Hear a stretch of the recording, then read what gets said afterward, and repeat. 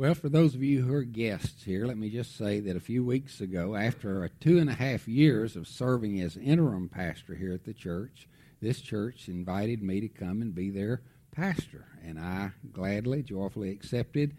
And so for the last few weeks, I have been the pastor at Bear Creek Baptist Church, and I'm grateful for that. And so I started immediately to try to lay out some thoughts and ideas of what I believe God wants us to do and be as a church here in Glen Heights.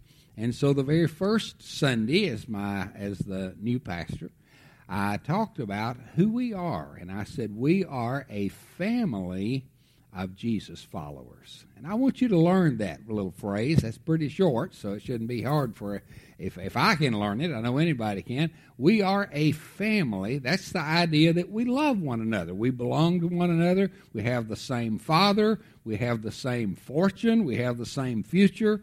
We are a family. So we are a family, but we are a family of Jesus followers. Jesus called his first disciples, and his invitation was just, follow me, follow me. And the last words that he gave really to the apostle Peter was, follow me. So the first words and the last words, follow me. So that's who we are. We are a family of Jesus followers. But then I said the next Sunday, I preached on what our purpose is, what our mission is. Why do we exist? We said that we exist to make disciples and to equip disciple makers. That's who we are. And the reason that I say that is because, and we looked at the last command really that Jesus gave, the Great Commission we call it. He said, go into all the world and make disciples, make disciples. And that's really how the church is supposed to grow. That's how we are supposed to grow, is by making disciples and being discipled by someone. So that's what I want to talk to you today about, how a church and how Christians are to grow, how we're to grow. The Bible tells us that God wants us to grow. When we're first born again, when we become a Christian, the Bible says we are like what? We're like babies. And so babies are pretty helpless. They don't know as much as they need to know, and so the Bible tells us to grow in grace and in the knowledge of our Lord and Savior Jesus Christ. So how do we do that? And it is through this idea of being discipled, being discipled. I want to call your attention to two verses today. 2 Timothy chapter 2, verses 1 and 2. 2 Timothy chapter 2, verses 1 and 2. And by the way, in the Great Commission that we talked about there in Matthew 28, 19 and 20, where Jesus said, go into all the world and so forth, the verb, the action verb in that is make disciples. That's what we're to be about, making disciples. And we said a couple of weeks ago, we can't really make converts. We can be witnesses. We can tell other people about Jesus, but we can't make anybody become a Christian. But we can help Christians grow in their knowledge of Christ and in the grace of the Lord. So 2 Timothy chapter 2, verses 1 and 2. You, therefore, my son, be strong in the grace that is in Christ Jesus, and the things that you have heard from me among many witnesses, commit these to faithful men who will be able to teach others also. That's the basis of discipleship right there. Paul says, be strengthened by the grace that is in Christ Jesus, but he said, those things that I have taught you. Now, Paul is writing to Timothy, and Paul was the discipler of Timothy. Timothy was the disciple of the Apostle Paul. Now, we use a word today that's a little more modern. I guess we use the word mentor. And that's probably the going word today. Some people like to have a trainer or a personal coach or something like that if they're in if they're trying to lose weight, or if they're trying to strengthen themselves, they may have a personal coach or something. But the word the Bible uses, so therefore I like it the best, is the word disciple. And the Apostle Paul always had some disciples. Sometimes he'd have Epaphroditus, sometimes he'd have others, but Timothy was one of his disciples. And so he says to Timothy, now I want you to be really filled with God's grace. I want you to be strong in the grace of the Lord. And here's what I want you to do. I want you to take the things that I've taught you, and then I want you to teach them to others, so they then can, having been your disciple, then they can disciple others. So that's the way God set it up for the church to grow and for Christians to grow. But in most churches today, we don't really have much of a discipleship emphasis. There's been a lot of emphasis in the last few years on church growth, and I'm all for church growth. I think it's great. I want to see our church grow. I told you 2.5 years ago that I kind of have a dream, a vision of seeing every seat in this room filled some Sunday, and maybe even people having to stand up or sit on the floor or something like that. I think that's wonderful. I long to see that. I believe we will see that. But do you know you can grow a great number in church and not have strong, growing believers in the church? And I'm not knocking anybody, so don't take this wrong, but there are a lot of churches today that are growing because of the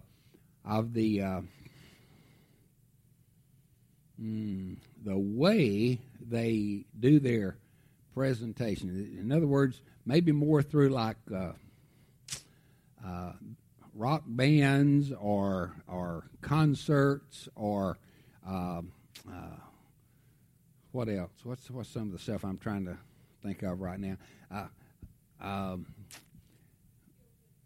Feel good gospel. There you go. Thank you. And maybe the bells and whistles and all the lights and smoke and stuff like that. And you know, I'm not knocking that.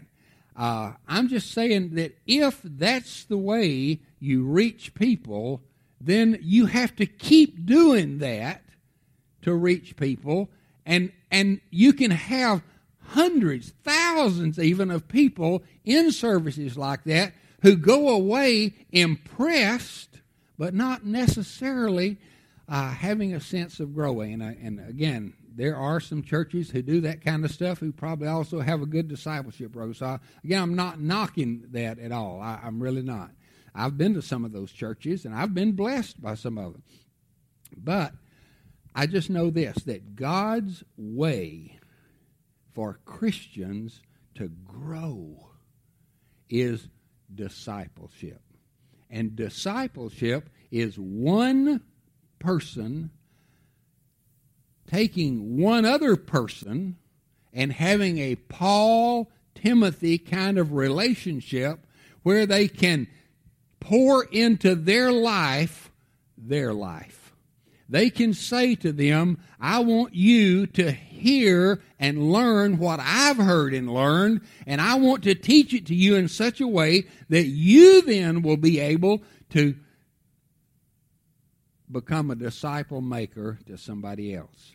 And we said a few years ago, this was the genius, really, of the New Testament church. It didn't happen, but it was the genius. We said that if there had only been one Christian the year that Jesus rose from the dead, if there had only been one, there were more than one, but if there had only been one, and that one had spent a full year discipling one other, and then the next year those two spent a full year discipling one each, so that now there would be 4 Christians. And then the next year there would be 8, 16, 32, 64, 128, 256, 5, 12,024, 2,048, and on and on. In 32 years, the entire world would have been discipled. Isn't that amazing? Now, I know some of you are looking, 32 years? Are you sure? Well, don't do it right now, but just go home and just do 1, 2, 4, 8, 16, and see how fast it happens. And it would happen with that one Christian having only discipled 31 people personally himself, training them to train others who could train others. Now, I know some of you ladies may be saying, well, that's fine for the men, but what about us women? I'm glad you asked that question. Look at Titus chapter 2, verses 3 and 4. So what are the ladies supposed to be doing? He says that the men are to be training other men. Look at what Paul tells Titus, who was another one of his disciples. He says, older women, and that doesn't mean old women. It just means women who are older than the younger women.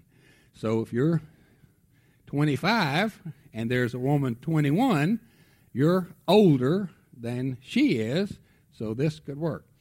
Older women likewise are to be reverent in behavior, not slanderers or slaves to wine. They are to teach what is good, and so train or admonish. The word there is actually train the young women to love their husbands and to love their children. So that's the discipleship idea. So every Christian should be being discipled by somebody. And every Christian who is being discipled should be being discipled in order that they could become a discipler of someone else. But that doesn't happen very often. I never had a discipler, and I have been sad about that. I became a Christian when I was 17, and I never had an older man to train me. And I have wished so many times that I would have had a disciple maker who could have said, walk with me, learn from me. I made a huge mistake. I didn't know it was a huge mistake at the time. I began to pastor when I was 18. Now, I think the people in the church knew it was a huge mistake, but I didn't know it was a huge mistake. But I never had a pastor. I didn't have someone who could instruct me, correct me, which I needed a lot of that. And the first funeral that I ever attended in my whole life was the funeral that I conducted. I didn't even know what you did at a funeral. I had an idea you didn't sing or dance or anything, but I didn't know exactly what to do.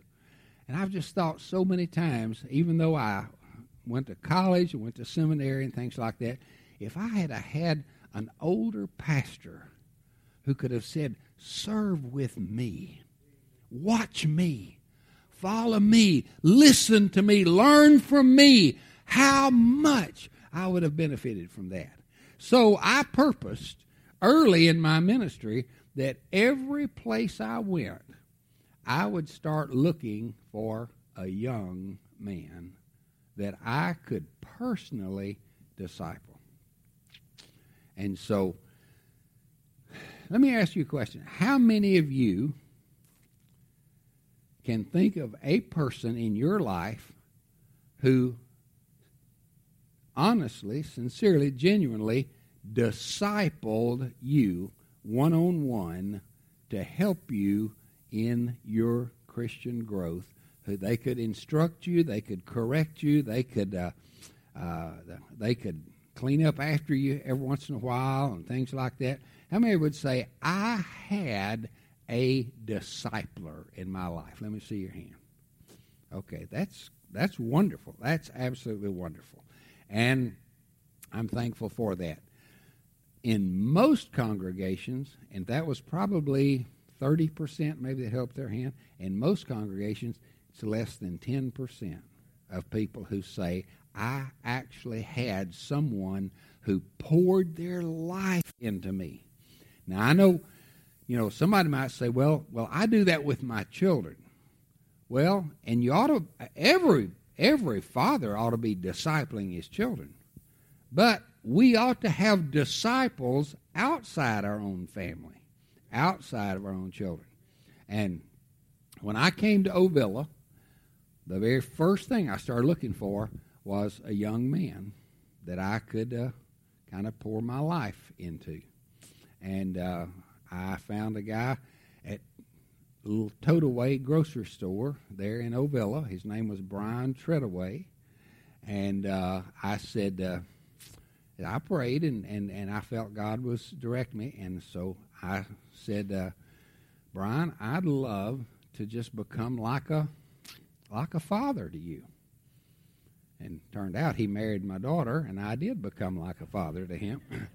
So that doesn't always happen. So don't be afraid if you start discipling somebody, they're going to marry one of your kids. Because at the time, I think Heather was 11, and so I was not anticipating Brian ever marrying her. But I spent the next, I still to some degree, but I spent the next at least 10 years just trying to spend time with him as much as I possibly could and to teach him the things that God had helped me understand. And so I'm saying every Christian ought to be discipled and become a disciple maker. And that's why I say I want that to be our sense of saying, why do we exist? We don't exist just to have great fellowship, although we do have great fellowship. We don't exist just to have great worship, although we do have great worship. We exist to make disciples and to train and equip disciple makers. That's who we are. And so 5 brief thoughts that I had on this idea about discipling. Based on these 2 verses and other passages in the New Testament, all of them start with the letter I. That helps me remember them. Maybe it'll help you remember them. And the first one is, there is an initiation of discipling. That is that some older Christian may be the one that initiates the disciple-making process by selecting someone. Jesus did that with his disciples. He walked along as he saw them. He said, you, come follow me. You, follow me. He did not call to everybody. He was selective, and he initiated the call. I believe if you have been a Christian for 5 years, you ought to have somebody, or you ought to be asking God to show you somebody that you can specifically disciple. And by the way, making disciples takes time, it takes energy, and many times it fails. There are times that you might invest 3 years in somebody's life and they end up being a failure, even turning away from the faith. I had one young man back in Humboldt, Tennessee, that I spent the 3 years that I was there just pouring my life into him as much as I could. And later, after I left, he actually went away from the faith, denied the faith. And all that time I spent with him, I felt like it just broke my heart. So there's no guarantee that if you disciple somebody, it's going to, quote, work. But I would say that most of the disciples that I've had, they are following Christ fervently today, and they are making disciples in many other places. So there needs to be a sense of initiation. And by the way, it may not be the disciple maker that does the initiation. I had a young man that came to me just about 6 weeks ago, and he said, Brother Nick, would you disciple me? And so he initiated it.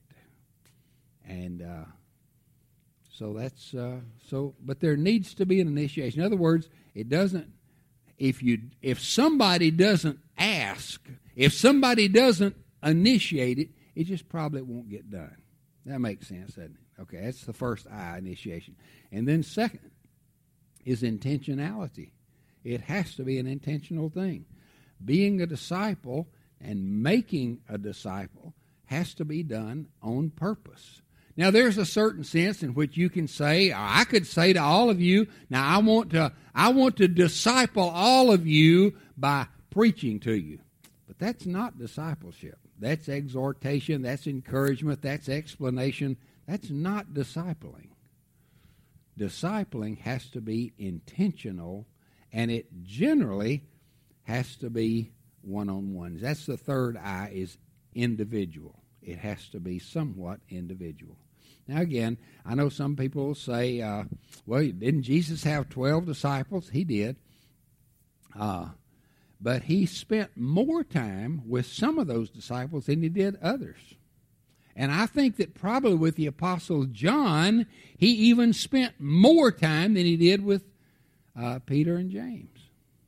And so, as a general rule, discipling is pretty much an individual thing for a period of time. You can't. I've never been able to have more than 3 people that I was discipling at a time, because discipling takes time, and you have to spend time with those people. You cannot just have that as kind of a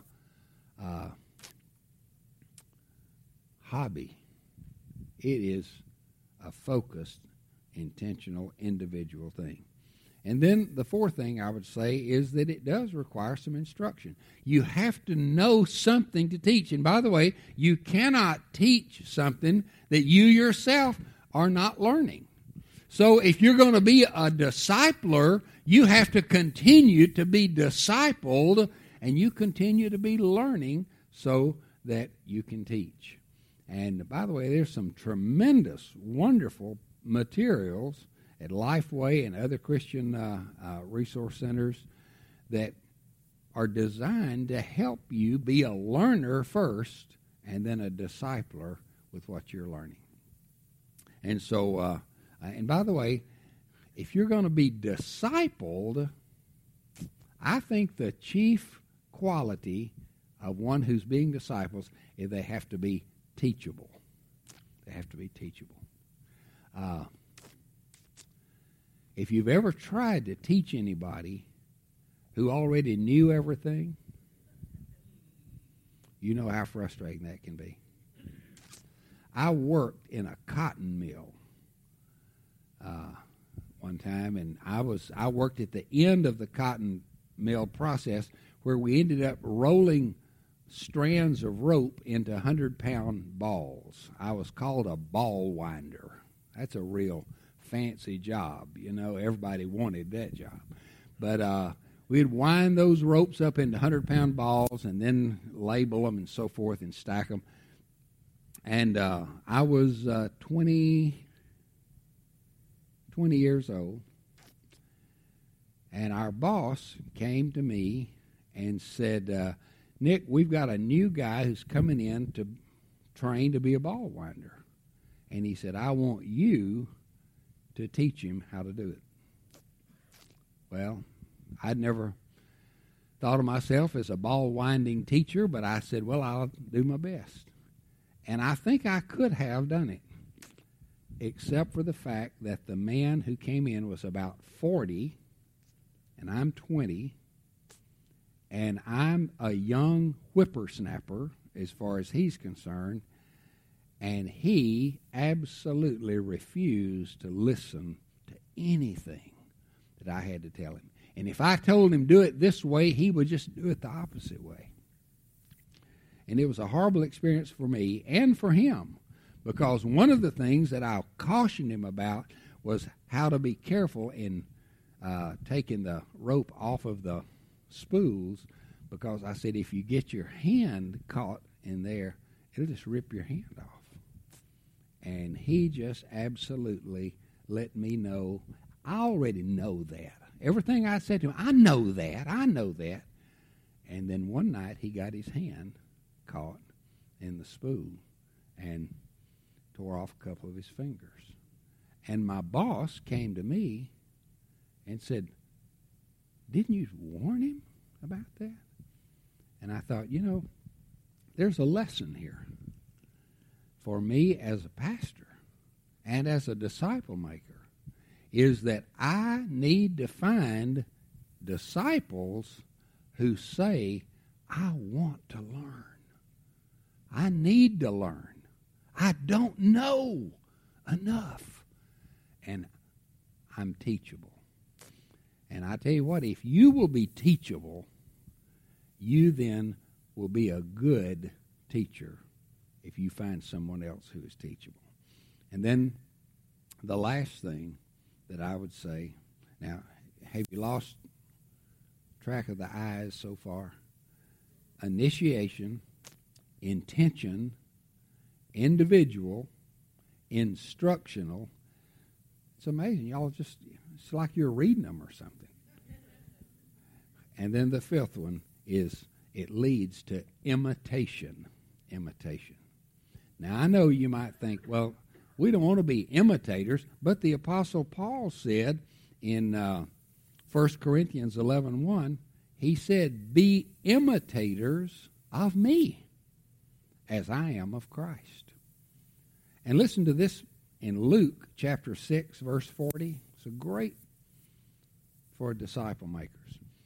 Luke chapter 6, verse 40. A disciple is not above his teacher, but everyone, when he is fully discipled or fully trained, he will be like his teacher. As a matter of fact, our goal in disciple making is that we are constantly pressing into the heart of God and praying that we will be becoming more and more like Jesus. And therefore, if we are discipling someone, our goal is that they will be becoming more and more like us as we are becoming more and more like Christ. And that's not arrogant. That's not self-focused. That's exactly what the Bible says. That when you have fully discipled someone, they will be like the teacher that has discipled them. Now, that doesn't mean that you're perfect. As a matter of fact, some people think, well, if I'm wanting people to learn from me and become like me, I guess I just have to be perfect. Well, if that's your way of thinking, might as well forget that. But what you want to do as a disciple maker is to show people not only how to do the right thing, but how to do the right thing after you have maybe done a wrong thing. It is as important for your disciples to see you repent after you failed as it is for them to see you succeed. And you will succeed a lot of times, but you will also fail sometimes. And when you fail, you don't hide it, you don't cover it up, you don't deny it, you don't make excuses for it, you don't say, well, I was just tired. You say, I was wrong, and I repent. And you let your disciples see you repent. Now, obviously, the disciples of Jesus never had to see that because he never failed. But we will. I asked my son one time when we were on a trip to Bulgaria, I asked him if he could tell me the three most significant things he learned from me. And I was surprised. I thought he was going to list some of those great sermons he'd heard me preach. He never mentioned one single sermon. He said, There are three things that come to my mind immediately. Number one, he said, you taught me to love my Bible. And he said, you know the way you did that?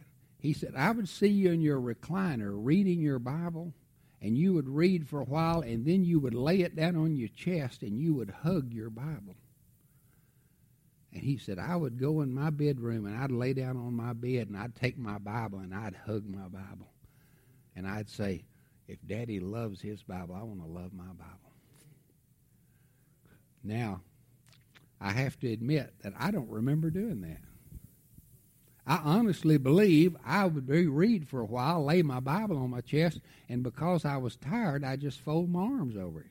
I didn't think of myself as hugging my Bible, but he did. And he said, and the second thing was, he said, I would hear you praying out loud for me. And you would be praying. You would call my name and say, God, help Jason. And he said, that was so meaningful to me. But he said, I think the most meaningful thing was the time you hit me in the head with your Bible. Now, that needs a little bit of explanation. We had built a new building at the church where I was pastoring. And we were going to have our first Sunday in our new church. And I was so proud of that new building. And I was going to go up to church early that morning, and I was going to pray. That seemed like a spiritual thing to do. And I was going to go up there and pray and just dedicate this new building to God. And so Jason was about 5 years old, and he said, can I go with you? And at first I said no, but then I thought, well, it might be good for him to see his dad spiritual giant, praying for this new building. So I said, yes, you can go. So we came in the swinging doors there like this, and for me, this was a new holy sanctuary. But for Jason, it was just a new place to play. And man, he starts running down this way, and I'm saying, son, don't run in here. That was before I knew that buildings aren't holy. And he ran up and got up on the sacred spot, right here where the preacher stands. And then he did a Geronimo jump right off, and jumped off. Well, by that time, I had gotten to him, and I had my red Schofield Bible in my hand. And I just whacked him in the head.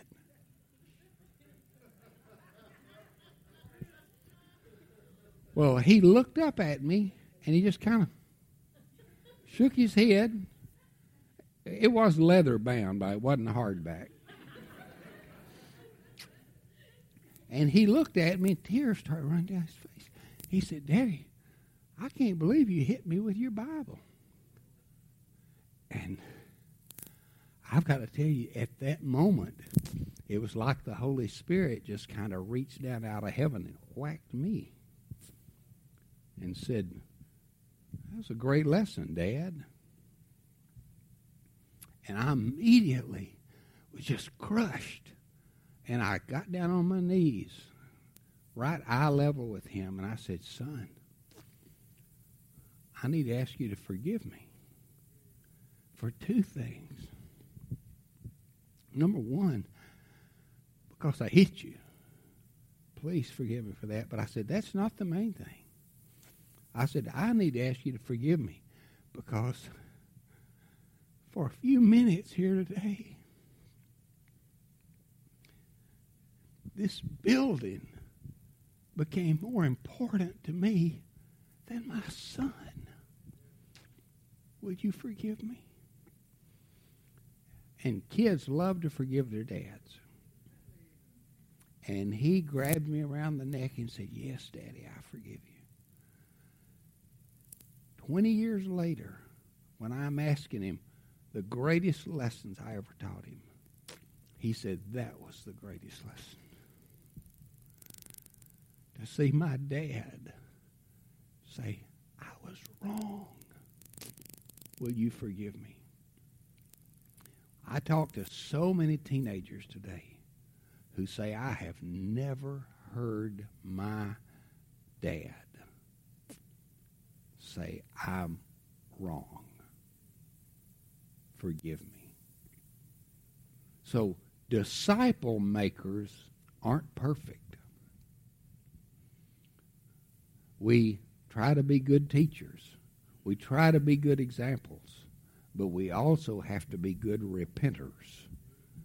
And as we do that, we train others not to be prideful, not to be arrogant, not to pretend they're perfect, but to honestly say, in my process of becoming more like Christ, in my process of growing in grace and in the knowledge of our Lord and Savior Jesus Christ, part of that growth will be as a result of those times that I don't do everything right. And so, here's what I would challenge you today. Ask God to help you in two directions. Find someone to pour your life into. And while Christ's pouring his life into you, you find someone that you can pour your life into. Men, you find a young man that you can disciple. Ladies, you find a young woman that you can disciple. And so that would be the first thing. The second is that if you are that young man or that young woman, ask God for a disciple maker. Say, God, show me someone that can train me in the areas where I'm weak. If you're a young woman, most young women don't know how to be good wives. They don't know how to be good mothers. They need to learn. And the best person to teach you is someone that you have observed doing that well. So, be a disciple. And be a disciple maker. And that's what I hope we can do as a church, is to say we exist to make disciples and to equip disciple makers. Now, in the service tonight, if you can come back at 6 o'clock tonight, I'm going to talk tonight about the number one component in disciple making, the absolute foundational bedrock of being a disciple and being a disciple maker. I think it'll be encouraging to you. Let's pray. Heavenly Father, I thank you so much for those who have had a great impact in my life, and even though I've not had someone that says, walk with me, there have been many that I have observed who have been greatly influential in my life. And I pray that you will help us to seek disciple makers and help us to seek disciples that we can train and encourage and help. And I pray for this church. Lord, I'm so grateful for Bear Creek Baptist Church. And I know you've placed us right in this particular place and in this particular time to reach out and touch the lives of literally thousands and thousands of people of all ages. And I pray that as we are discipled and as we disciple others, that number will multiply for your kingdom's sake. In Jesus' name. Thank you for listening to today's podcast. We invite you to like us on Facebook or visit our website, www.bearcreekbaptist.org. If you're not a member of another church, we would like to invite you to join us in person and get to know us, and let us get to know you. Have a great week, and may the Lord richly bless you.